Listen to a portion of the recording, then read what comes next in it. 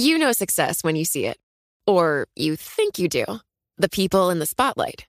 But what about those small business masterminds who succeed at making their money work harder? They do that by having a business bank account with QuickBooks Money, which now earns 5% annual percentage yield.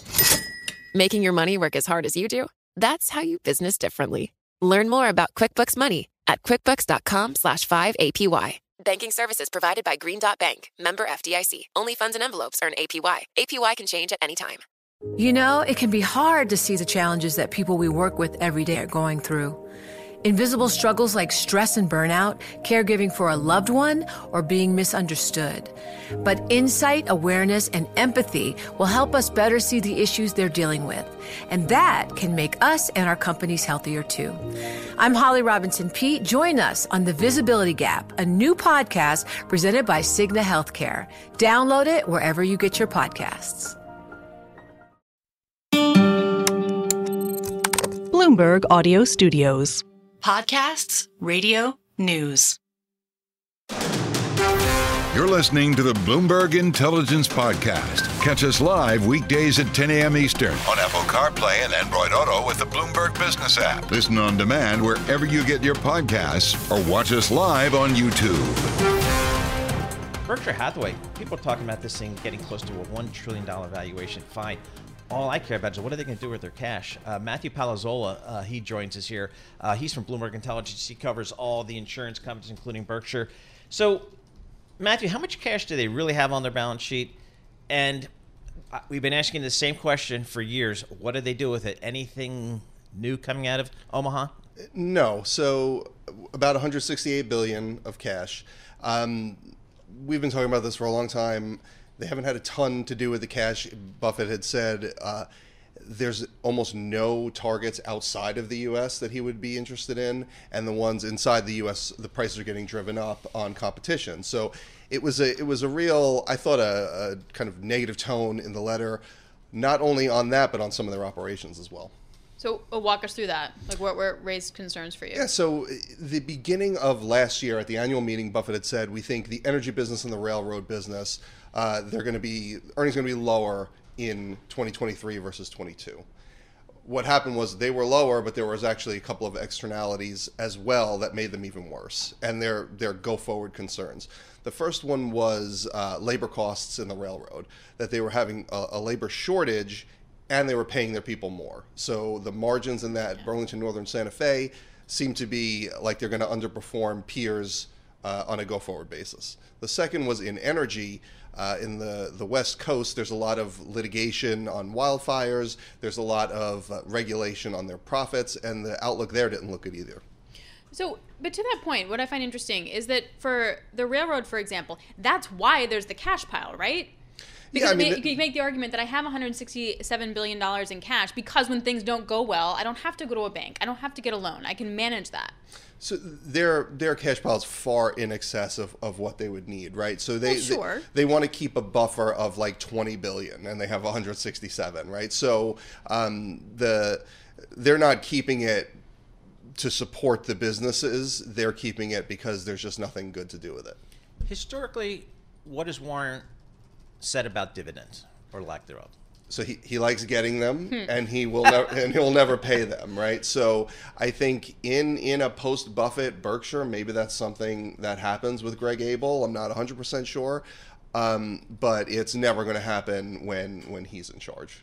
And that's just a philosophical thing with him? Yeah, he thinks we can do better with the cash than giving it back to you and letting you take the alternative. Can I ask a really dumb question? Like, where is that cash? Like, is it in a money market fund? Like, is it in bonds? It's in money markets, bonds, short-term securities. And what happened last year was the short-term rates went up so much that they were earning a ton of money on it. And I think that actually they went from earning like 50 million to like 5 billion or something just on the cash. And I actually think that took a lot of pressure off even them investing in equities. So how do people, I mean, you're an insurance analyst, so you're an odd duck to begin with, right? Nobody, it's just quacking, right? Crazy accounting. You don't know what's going on.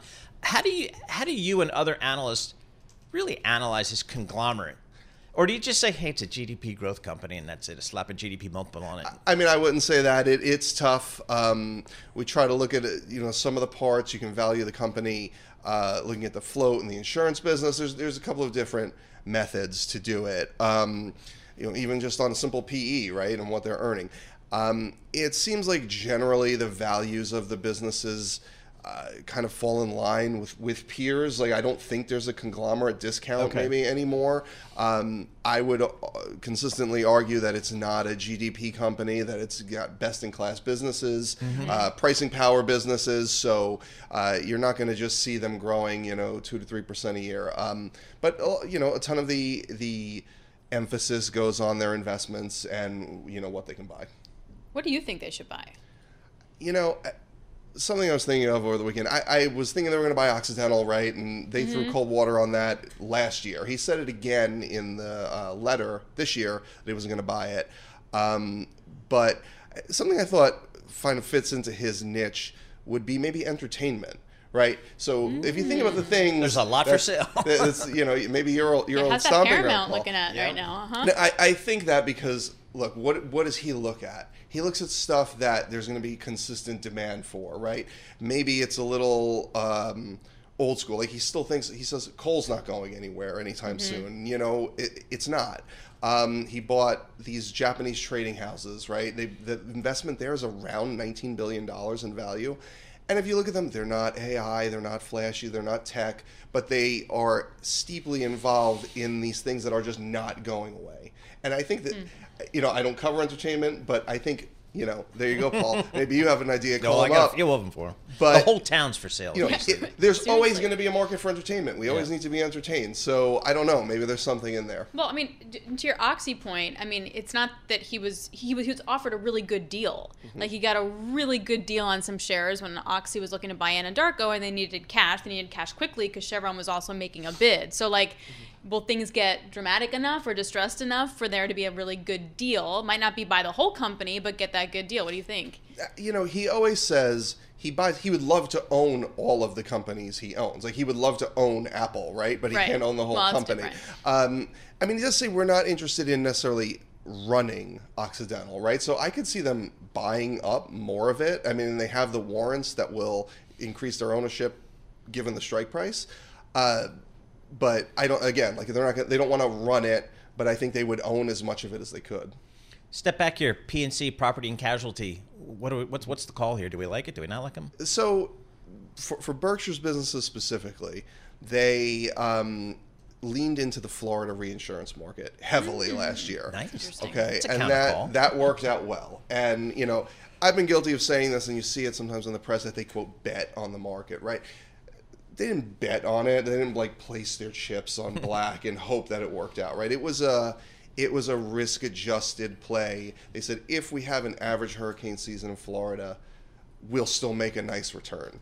What happened is we had a far below average, so they made a lot of money.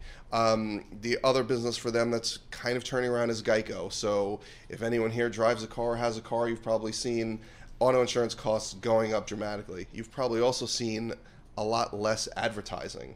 So they spent, I did some back of the envelope calculations, about $1.5 billion less on advertising this year, just in Geico, than they would on a run rate basis. And why was that? They did that to protect the profitability of the business. So the combined ratio of the business is kind of the inverse of their profit margin, right? They hope to make about a 4% profit margin underwriting insurance. They were probably going to make zero if they didn't cut their ad spend dramatically. So they cut the ad spend. They've cut policies too, specifically on the West Coast, to kind of pare that down. So that business was actually a nice performer this year, but because they spent a lot less money on advertising. Really interesting. That's less money on my companies. Yeah, tough stuff. Yeah. Sorry about that. Matt Palazzolo, we appreciate it. Thank you very much joining us from Bloomberg Intelligence. He's the P&C Insurance Senior Analyst there and also covers all things Berkshire Hathaway. You're listening to the Bloomberg Intelligence Podcast. Catch us live weekdays at 10 a.m. Eastern on Apple CarPlay and Android Auto with the Bloomberg Business app. You can also listen live on Amazon Alexa from our flagship New York station. Just say, Alexa, play Bloomberg 1130. Stocks are definitely still going up. everyone's really confused about it and scratching their head, yet no one's actually selling necessarily. Like, you cannot get a sell-off in this rally. Kathy Entwistle is Managing Director at Morgan Stanley Private Wealth Management, and she joins us now. Kathy, why won't markets go down? That's a great question, Alex. You're always throwing those tricky ones at me. I would say basically that everyone is still enthusiastic about the opportunity of interest rates coming down eventually. So there was a little bit of a pullback a couple of weeks ago when we all realized that the Fed was not going to start cutting rates as soon as they had originally thought. But now we know they're going to cut eventually, so we want to get our money in and have a long-term view and get some of the growth that's been going on. A little bit of it's FOMO, a little bit of it is long-term thinking. So, Kathy, we're pretty much through the earnings season here. I'm not sure I've seen earnings rise as much as the market has. So what did you take away from this earnings cycle here? Yeah, we were expecting earnings to get hit somewhat because over the last year or so, companies have been still very positive with their expectations. And at some point, we're going to have to pull in because there are sales that are going down. The cost of goods is getting more expensive, and it's harder and harder to get that earnings number that they want in order to impress their shareholders. At the end of the day, there's only two ways to get the earnings to look good, and that's either to increase your sales and your revenue or to decrease your expenses. And a lot of companies are starting to decrease expenses. We're seeing that with the layoffs. And this is what we're thinking about of why companies are trying to reach those numbers by like making those cuts and laying people off. And it's not necessarily the most healthy way to meet numbers. So Kathy, what do you do then? Goldman Sachs had a note out that talked about how hedge funds are selling tech last week and they're buying consumer staples, for example. What do you do in this environment? Yeah, one of the things that I'm doing with clients actually is a very simple, basic concept of asset allocation, right? Where you're starting with how much is the percentage you have in equities versus fixed income versus alternative investing. And I'm peeling back a little bit for those clients that have stayed in the markets and have done quite well. You can peel back a little bit from those names that have had a big run up and start going more into that whole fixed income arena because you are getting paid now for fixed income, which we haven't gotten paid in years for fixed income. So there's opportunities there. If the Fed does go ahead and reduce rates at some point in the future, there's a chance for a little bit of a pop-up too. So I think just looking at allocation is the first step. And the second step is looking at different areas of the market that we think will do well. We've liked consumer staples. We've liked, everyone has to buy toothpaste, right? Everybody's got to buy the basic products. So you can still go there. You can go healthcare. Healthcare should do well. We've seen some good numbers over this last earnings season too with healthcare, and we think we'll do, continue to do well there. And I think the financials still have a nice opportunity to recover in this market as well. So those are some of the areas that we're looking at. Kathy, on the fixed income side, how much credit risk are you suggesting your clients take? Do you stick with the treasuries where you can still get very nice yields, or do you go out into the credit space and maybe take a little bit more risk for a little bit more return? Well, that's a great question, and it's something I've been having a conversation with my clients about. I don't think if we're going to have, the Fed raise rates sometime this year, these higher short-term rates are going to eventually go away. And then it's going to be too late to lock into the longer, higher rates.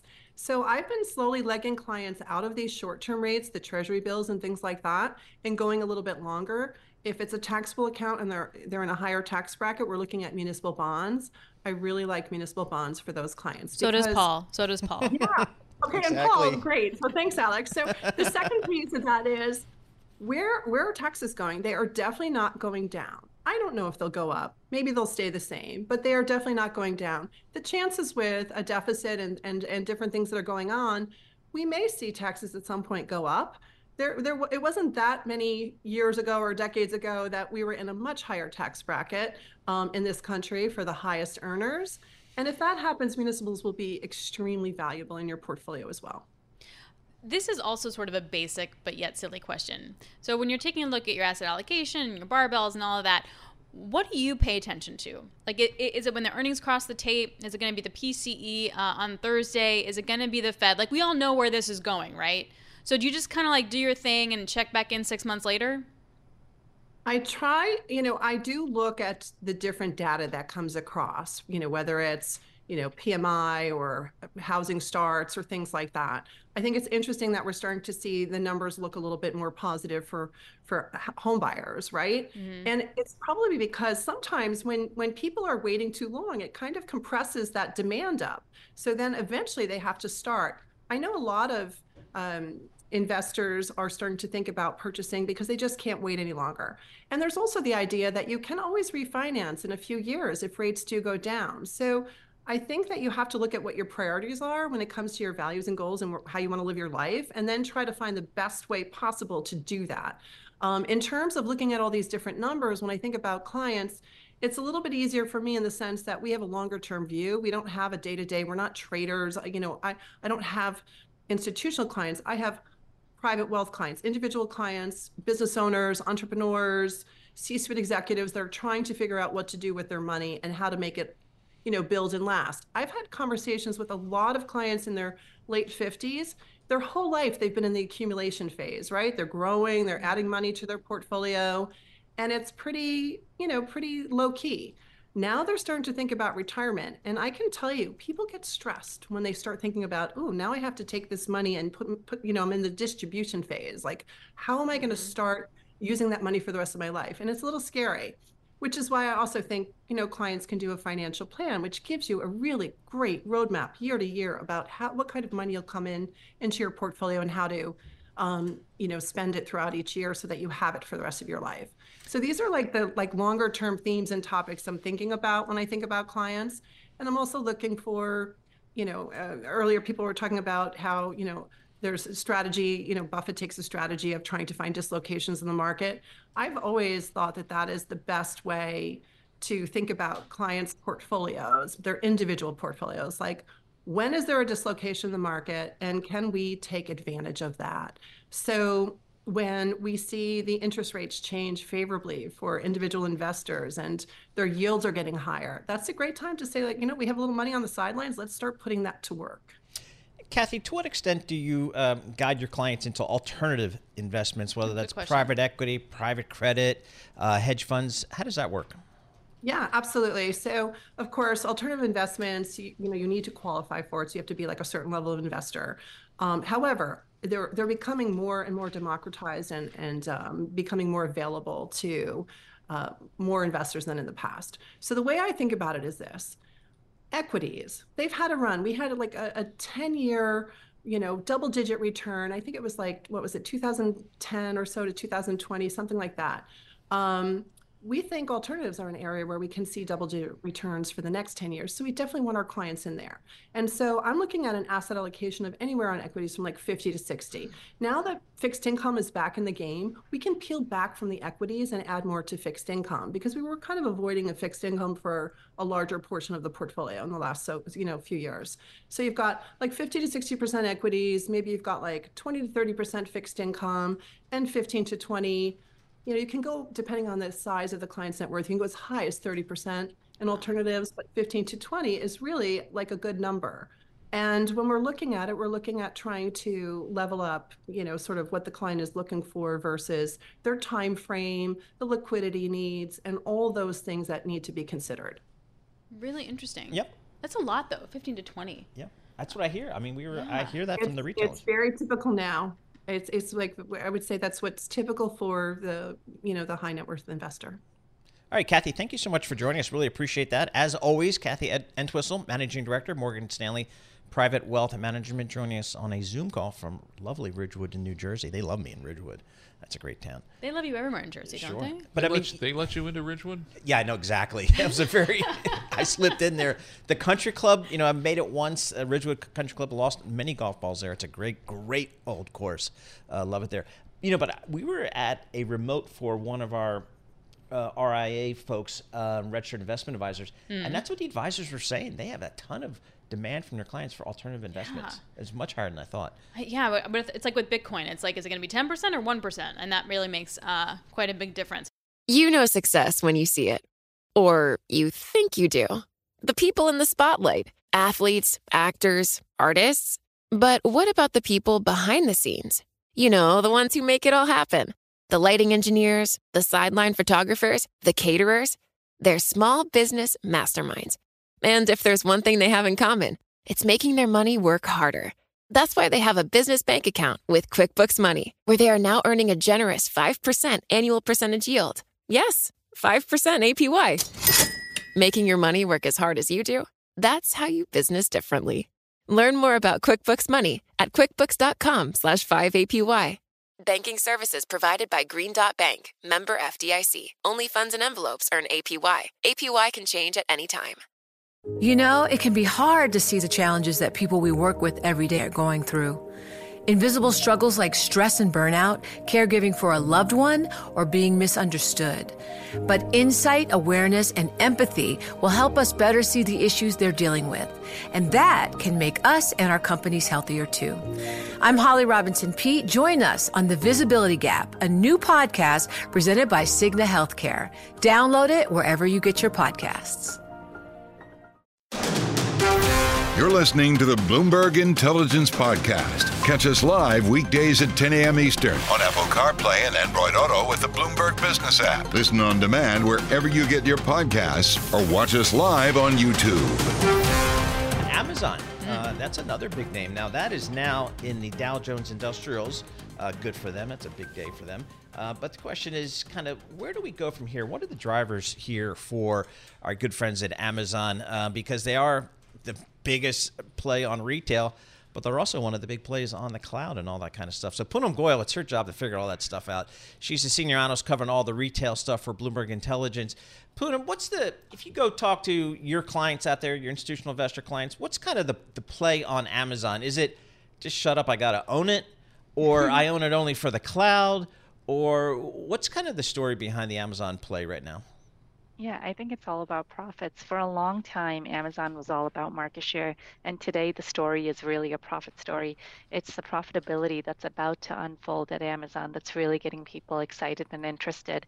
We wrote about this a few months ago where, if you look at their most lucrative businesses, and everyone knows of the cloud, which generates 30% EBIT margins, which we think can go to 40%. That could be a $200 billion business. So you're looking at $60 to $80 billion in profits in the coming years. But then if you add advertising to that, and Paul, you know the space well, they have 50% EBIT margins, and we can see advertising growing to $100 billion in just a few years. So you're talking about $50 billion in advertising. Plus, if you add another 60, 70 of cloud, you're talking a big profit number here. And I think that's what's getting people excited. Aside from that, retail is growing. And part of the reason that advertising is doing so well is because you talked about search a little earlier. People go into Amazon as if it was a search engine, right? You go in and you search for something. But the difference with Amazon versus a search engine is you go with a purchase intent. People go into Amazon looking for something and to click that buy button. They already know they want it. They just want to find it and get it there in 2 days or less. That is such a good point. And this is a great example of this story of Amazon replacing Walgreens. So I was talking to an anchor who's been struggling with feeling sick and feels like that winter, like she's just sick all the time. And I was telling her about Airborne, which you take if you feel a coming on of a cold. She's like, oh, where do I buy it? Amazon. And I'm like, no, go to your local drugstore. It's 2 blocks away. But that idea, right, that like walking those 2 blocks isn't going to happen and I have to go to Amazon to buy the thing because it'll come in 2 days and I'm not even worried about it. Where is the downside, though, Poonam? I mean, you laid out a pretty convincing case. So how do I don't know, what do I worry about? So I think, the downside, if we enter a consumer recession, clearly Amazon will be impacted, right? So will the rest of retail. But I think that's near term. And as we've seen in past cycles, what goes down comes up eventually. Amazon is one of those places where we think if you view it for the longer term, there's just a lot of opportunity across all its businesses. We can't control the macro, but with their logistics platform in place, and even this example that you gave, you need cold medicine or you need anything and you have to go to CVS or somewhere else because you need it now. You can't wait 6 hours, 12 hours, 24 hours for it. But I'll tell you that Amazon's delivery has gotten much faster. I mean, I'm seeing stuff at my door that I ordered today in less than 24 hours, sometimes 8 to 12 hours. And that's pretty incredible. And that's really a part due to their realignment of their distribution centers, which they're able to infuse an even faster delivery. See, now I have a general idea where Poonam and her family live. It's literally amongst, or very close to like I think all these distribution centers in Central Jersey, it's unbelievable. I think we've got to be like we have to be like the distribution hub of the East Coast, it seems like. You're like a Jersey promo. Oh, like yeah, a walking I am. Jersey promo, just so we're clear. When I see the Gov, I tell them, Poonam, let's back away from Amazon. Talk to us about just retail in general here. How's the consumer doing out there? What are you hearing from your companies? I think the consumer is very focused on value today. If you're seeing the retailers that are actually being able to drive the share gains, you'll see that they offer some sort of value in their proposition, whether it was from Walmart that you heard from earlier, that's doing well. But then we hear from the other retailers, the more discretionary ones, and they're struggling. Even the athleisure companies, we heard, from Puma and Adidas, we heard from some of the other companies where they may have done well in 4Q because holiday was really strong last year. But when they look out for their guidance, it's been conservative for the most part from most of the retailers that I've heard from. And I think that just goes to show you that you have to have what the consumer wants, and you have to have it at the price that the consumer wants it at for you to actually succeed in today's environment. Macy's comes out tomorrow. We have to wait for next week for like Kohl's and Target and all those guys. But Macy's comes out tomorrow. I mean, that's a fine line to walk for Macy's. What are you expecting? Yeah, I think holiday was really, really strong last year. So I think when these companies report 4Q results, you will see some reflection of that even across the department stores. But the question is really, once again, on the longer term, right? Where do they stand in the longer term? Is this a viable business model? How many stores should they have? Did we lose you? Kind of grappling with right now. And we are in an environment where the consumer is spending on needs over wants. And if it is on wants, they're traveling. That's where they're going. Yep. So we talk about inflation, Poonam. Prices by and large in the supermarket don't come down after they shot up however many percent here. That's just the inflation rate of growth is slowing. How about for like Adidas? Did they ever cut the price of a shoe because inflation's declining? Does that ever happen? No, they add discounts, right? So if you want to bring prices down, retailers use discounts as a medium to do that. But once prices go up, they don't come down. See, that's a problem with inflation. Yeah. That's why inflation is insidious. Yeah.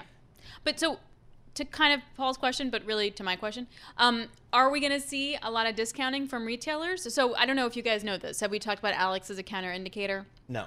I only shop on sale. Okay. So where I'm shopping, you should be shorting the stock. So this is the joke that winds up happening because I'm shopping there because their inventory is bloated and because the sales are so good.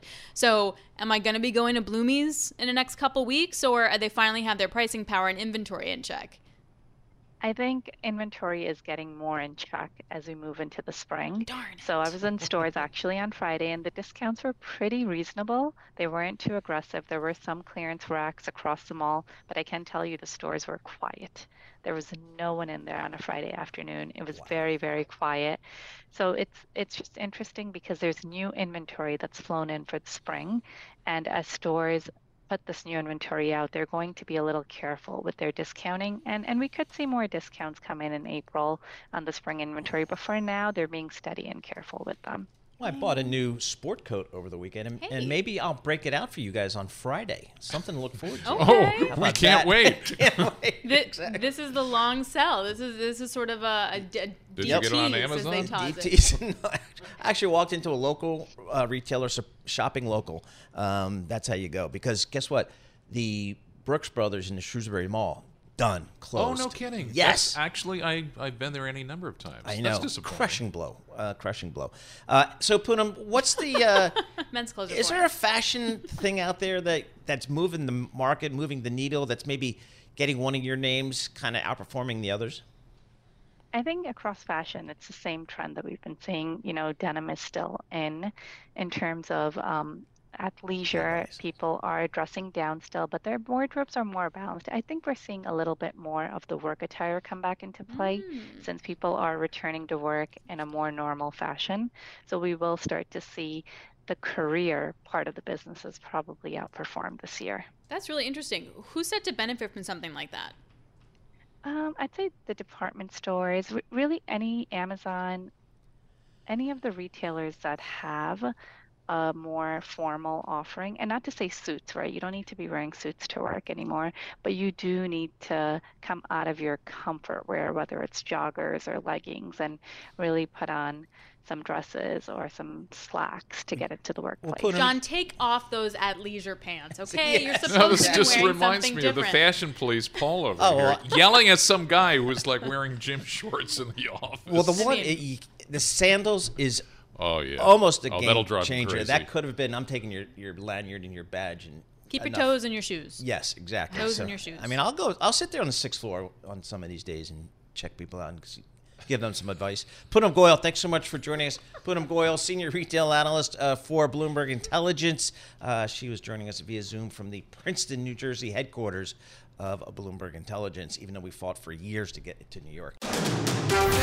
You're listening to the Bloomberg Intelligence Podcast. Catch us live weekdays at 10 a.m. Eastern on Apple CarPlay and Android Auto with the Bloomberg Business app. You can also listen live on Amazon Alexa from our flagship New York station. Just say, Alexa, play Bloomberg 1130.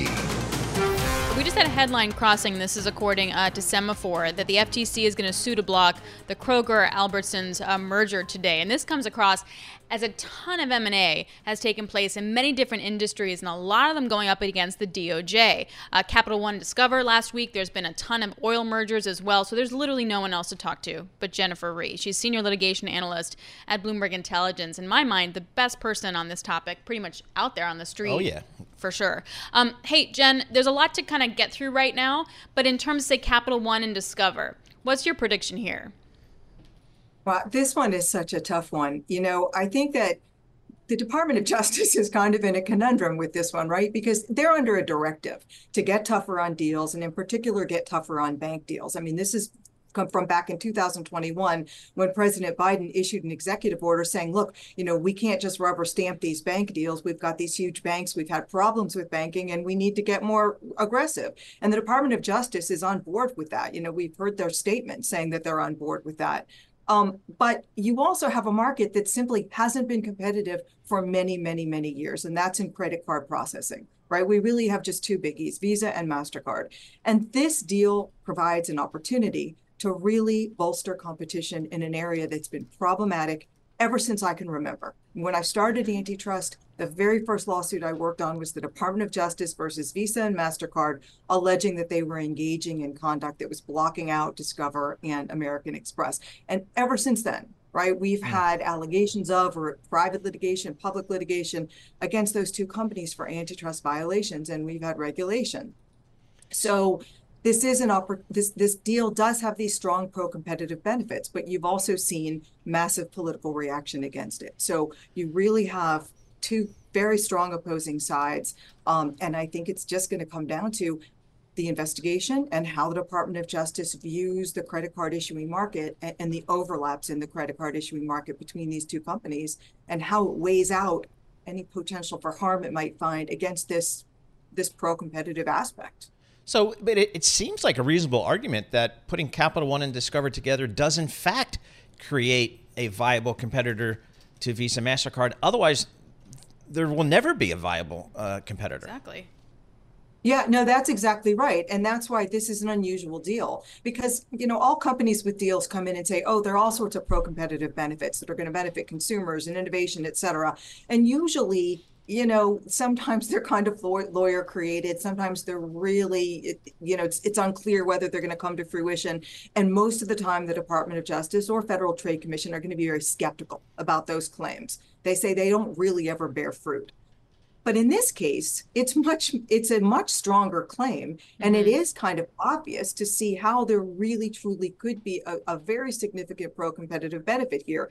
And so it could be one of these unique deals where that aspect is given more weight than usual by the Department of Justice and possibly be considered important enough to allow the deal to go through, even if there might be some other issues. Jen, couldn't I have made the same argument with, say, Spirit and JetBlue? And that definitely didn't work out. You know, it's so interesting you bring that up, because I see so many parallels between that case and this case, even though completely different industries, because there was a very strong argument that those two combined could have bolstered competition against the legacy airlines, Delta, United, et cetera. But the problem there was that there was a small set of consumers that really depended on the unbundled low fares that were offered by Spirit. And we're going to lose out where JetBlue took over those routes and retrofitted the planes and created more space, but raised fares. In a weird way, you kind of have the same dynamic here. You can create a lot more competition as against the incumbents, the big legacies, Visa and MasterCard, but you might have some sort of a negative effect on underserved consumers, because Capital One and Discover, when they issue credit, they tend to focus more on underserved populations than do some of the other big issuers of credit. So people who are new to credit, people who carry a revolving balance, subprime borrowers.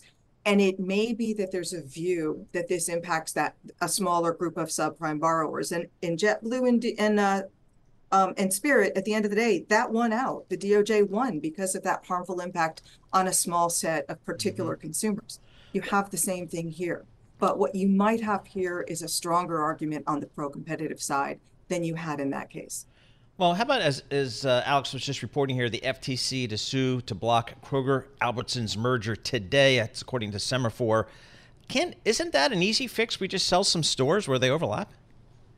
You know, that part of it is the easy fix, but remedies have two pieces. It's what are you going to sell and who are you going to sell it to? And both of those pieces have to pass muster. So I think on the what are you going to sell, that's probably an easy fix, because ultimately the companies, if they can squabble over 20 stores or so, but if they can sell them, if they have to sell them. The issue here, I think, is going to be all about the buyer. This is CNS Wholesale, that is the proposed divestiture buyer of all the stores the companies plan to divest in order to get clearance. And it's just not really clear whether they're going to be able to take up to 650 stores and actually compete with those stores viably and keep those stores open and maintain competition in each of these regions where there's too much concentration by virtue of this deal. So I think in court, what this is really going to come down to is vetting that buyer. And the companies are going to have to produce a lot of evidence that that's a good buyer that's motivated to compete and motivated to keep these stores open.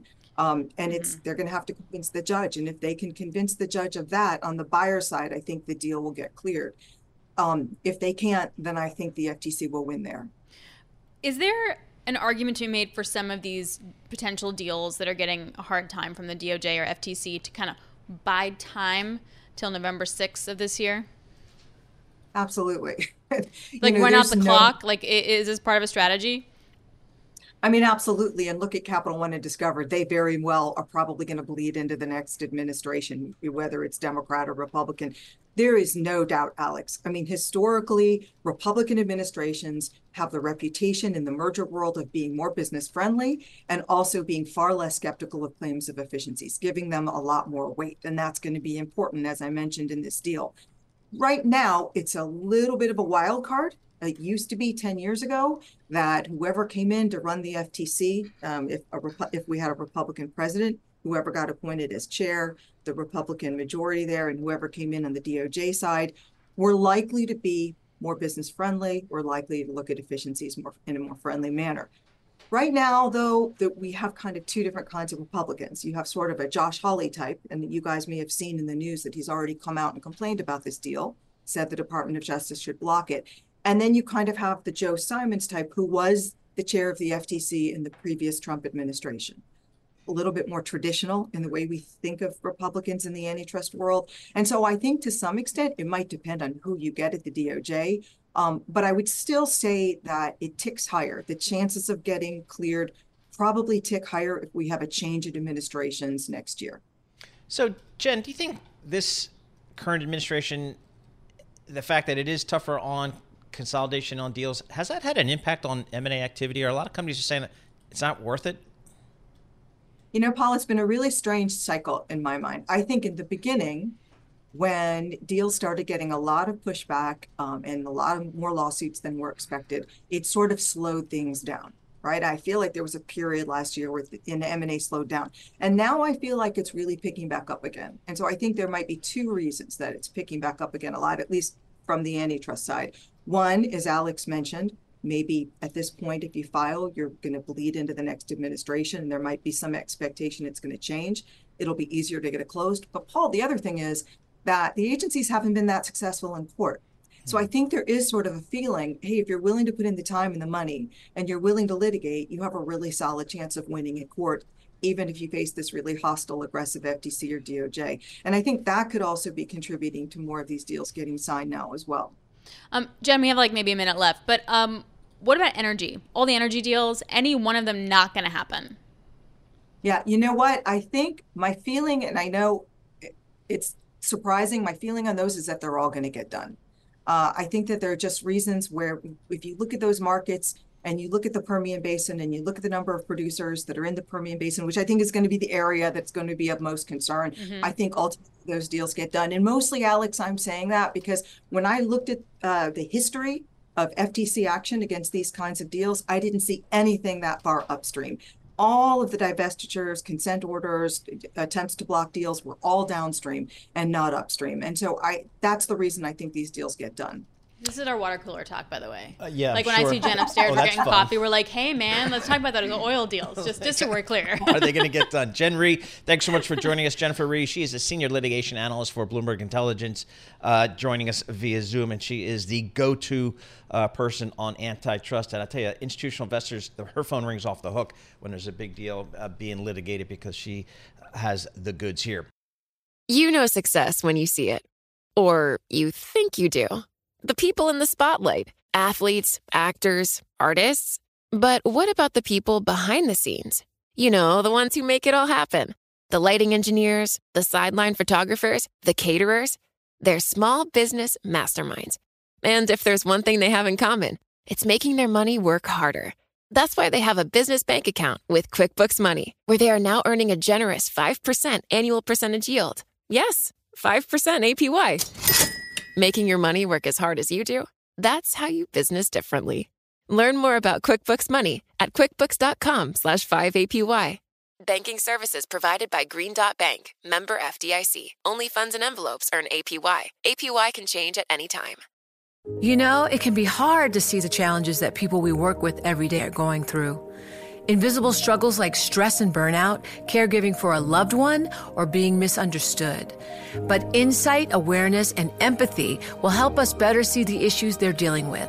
And that can make us and our companies healthier too.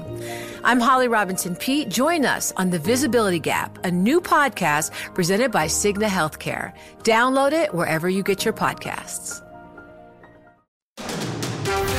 You're listening to the Bloomberg Intelligence Podcast. Catch us live weekdays at 10 a.m. Eastern on Apple CarPlay and Android Auto with the Bloomberg Business app. You can also listen live on Amazon Alexa from our flagship New York station. Just say, Alexa, play Bloomberg 1130. Love talking ETFs because that's where all the money's going. It's just an amazing, amazing development in financial services over the last 10 years or so to see how the funds have just really just gone into the ETFs, and both passive and active. So it's why we like to check in with our next guest, Sean O'Hara, president of Pacer ETFs. Sean, thanks so much for joining us here. Talk to us about kind of where you're seeing the flows these days. Is everybody trying to chase the AI trade? Is it folks looking at tech? Where are you seeing kind of the flows these days? Yeah, good morning. Thanks, guys, for having me. I think, it's still the same, as it was last year. I think that there's real diverse spreading around, if you will, of the assets. Obviously, there's people, chasing tech. I don't think you necessarily need to chase tech. You could buy a broad market ETF like the S&P 500 and still get pretty good tech exposure, but not have all your eggs in that basket. Our flows continue to be leaning towards value. Small cap has been a real big surprise for us here lately. We do have the tech side of things. We've got a data and infrastructure product. So I think we're sort of where we were last year, which is a little bit puzzling to me, because last year, at least, we were coming off of really an obliteration in the tech name, but we're still stuck in the same place. We're looking at interest rates and what the Fed's going to do. We're trying to figure out whether they've actually done their job and destroyed the U.S. economy. I'm sorry, not destroyed the U.S. economy, but cooled things down inflation-wise. And then, earnings are always going to be the issue going forward. I'm not as impressed with people beating their earnings as I am in what they're forecasting is going to happen. Mm-hmm. And when you have these reports like you got out of Palo Alto last week, where they sort of tamper things down, I think we're at a level right now where the market's priced overall a little bit on the high end. And so, we have to be very, very careful about bad news. I mean, you made the joke about destroying the economy, but man, that data continues to hold up really, really well. Is there a reactive sense to ETF flows? Like, big reversals that are happening. And I guess I'm just trying to understand where the biggest misprice is. If inflation kind of eventually keeps coming down and the data still stays okay. That could be what happens, Alex. You could actually, they might not actually destroy the U.S. economy. They might do it perfectly, right? They may have gotten inflation under control without, having unemployment spike and without having a major impact on, everybody's earnings. I think the interesting thing that's happening right now is that, and I think you need to keep an eye on that, is look at layoffs. I mean, we're starting to see somewhat of an acceleration. So I think companies are starting to think to themselves going forward, how do I increase my earnings? Well, one way to do that would be on the cost side of the ledger. And so as we came out of COVID, that was the big spur that got the big tech names going, is they were over, weight, if you will, employees, and they started to cut back, and that's sort of what juiced their returns. And I think you're starting to see that go sort of a little bit more broadly across the board. Hey, Sean, you say maybe one of the ways to play AI is through the picks and shovels strategy. Talk to us about how you'd get exposure that way. Well, we have two strategies there. We own the data centers and the cell phone towers. And so you can't have AI streaming, or Internet of Things, e-commerce, and online gaming. You can't have that without the buildings that essentially allow for all of the transmission of the data. So that's one way to play it, would be to buy data centers and cell phone towers. We have an ETF that does that, the ticker's SRV, our server. And then the other way to do it is to play, if you will, the software names and the chip makers. And those names are, basically the NVIDIA is in that mix, but it's not all about NVIDIA. There are a lot of companies in that space. And so we have an ETF that TRFK, traffic, that basically takes everything out of the data centers and says that's what we own. When you talk about alternatives, we were talking to Kathy Entwistle in the last hour about alternatives and stuff. We'll throw Bitcoin in there. Let's throw some REITs in there too. What other kind of alternative ETF flows are you seeing? Well, we have an income story that we like that's starting to pick up some steam. Essentially, its target is to get 4 times the dividend of the S&P 500. Four times? Okay. 4 times, yes. So the ticker's QDPO, get it, quadruple. And the way we do that, the way we do that is about 86% of the money is basically in the S&P 500 and 14% of it's in T-bills. And those T-bills are used to enter into futures contracts on the dividends. And so we're able to pull forward 3 times, or a little bit more than 3.14 times, this year's dividend by using those futures. And so it's really done exactly what we've expected it to do. And with all the emphasis, for example, on covered calls, with the success of some of the big players in that space, we think the limitation on covered calls is that you're selling away your upside. And with the strategy like this, you don't sell your upside away. So we're starting to see some interesting flows in that area as well. Sean, how do you compete in this market that's so dominated by just literally a couple of 3 or 4 kind of ETF providers here? How do you kind of compete and set yourself apart?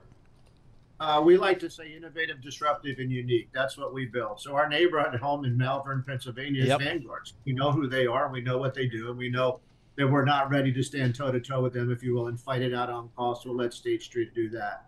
So we build strategies. We build an end user in mind, or an outcome in mind. Maybe that's excess return, or maybe that's risk management, or maybe it's something like the Count series that just takes a completely different look at the way you define value in this world. Instead of using traditional price to book, we use free cash flow yield, because the stock market is primarily intangible assets today. And so that's what we do. And so we've been able to accumulate, I think, a reasonable amount of assets, around 40 billion right now. I think there's a lot of room for us to grow. And, if you're innovative and you're disruptive and you're unique, and you have a sales force like we do that focuses on the financial advisors, you can continue to build a nice business. I don't have to have a $5 trillion business. Yeah. I just need to keep growing it like we have been, and we'll continue to do that, we hope. I really want to have the job where you get to come up with the names for these things, like the tickers for it. I want to do that. That sounds like a good time. Before we let you go, it's not just U.S. that have been doing really well, right? Japanese equities, Nikkei, record high. The CAC, the DAX, record highs. What opportunities are you seeing internationally? Well, we missed Japan. We probably should have had a product there, because whenever Warren Buffett starts to move in an area, it's probably good to pay attention. And so he's increasing his exposure there. So he's probably right. We've seen a pretty big increase in our global and international. My favorite story, and it may take patience, I'll just warn all the viewers and listeners, is emerging markets. I mean, we have an emerging market product that has like a 9% current dividend. And it's 100 profitable emerging market names. And I think that cycle has gone on too long. It could continue for a while. but sooner or later, the emerging market cycle will change. And if you think about historically how they do relative to U.S., over time, they do better. It's just been a currency problem here lately. And so for long-term investors, maybe you tuck a little bit of money in emerging markets. All right, Sean, great stuff. Really appreciate it. Sean O'Hara, president of Pacer ETFs, joins us. Really appreciate that on the ETF inflows, outflows, and where all the action is. This is the Bloomberg Intelligence Podcast, available on Apple, Spotify, and anywhere else you get your podcasts. Listen live each weekday, 10 a.m. to noon Eastern on Bloomberg.com, the iHeartRadio app, TuneIn, and the Bloomberg Business app. You can also watch us live every weekday on YouTube and always on the Bloomberg Terminal. You know, it can be hard to see the challenges that people we work with every day are going through. Invisible struggles like stress and burnout, caregiving for a loved one, or being misunderstood. But insight, awareness, and empathy will help us better see the issues they're dealing with. And that can make us and our companies healthier too. I'm Holly Robinson Peete. Join us on The Visibility Gap, a new podcast presented by Cigna Healthcare. Download it wherever you get your podcasts.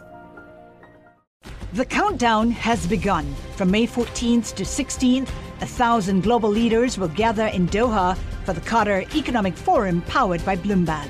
Join heads of state, influential ministers, and leading CEOs to make new connections, gain unique insights, and uncover valuable opportunities in one of the world's most rapidly rising regions. Request your invite for this exclusive event at QatarEconomicForum.com.